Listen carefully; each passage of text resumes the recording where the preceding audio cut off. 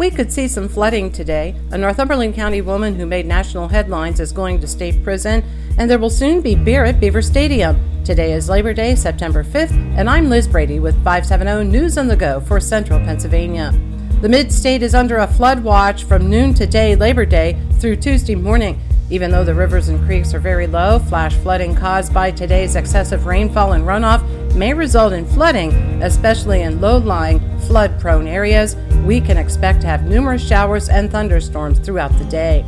Samantha Delkamp of Northumberland County is going to state prison for her involvement in the death of her 3-year-old daughter. Arabella Parker died after being severely beaten at the hands of Delkamp's boyfriend, Jared Burgess, who is also serving time. Delkamp of Trevorton was handed a term of 12 to 25 years for failing to protect her child.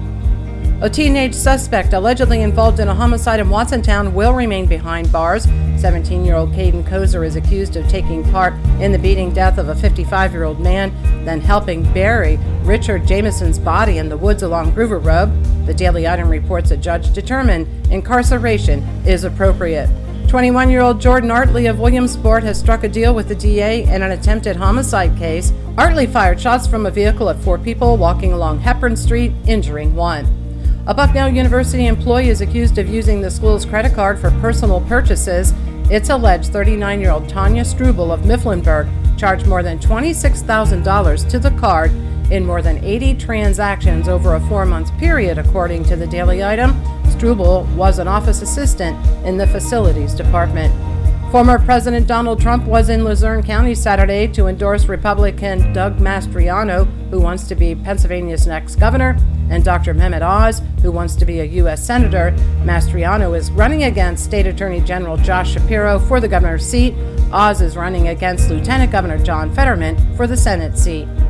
And you may soon be able to buy beer at Penn State football games. The Penn State Athletic Department is looking to improve the fan experiences and raise revenue. The Board of Trustees is likely going to vote later this month to sell beer to the general public at home games. More than half of the universities in the Big Ten Conference already sell beer, and in some cases, wine. I'm Liz Brady with 570 News on the Go.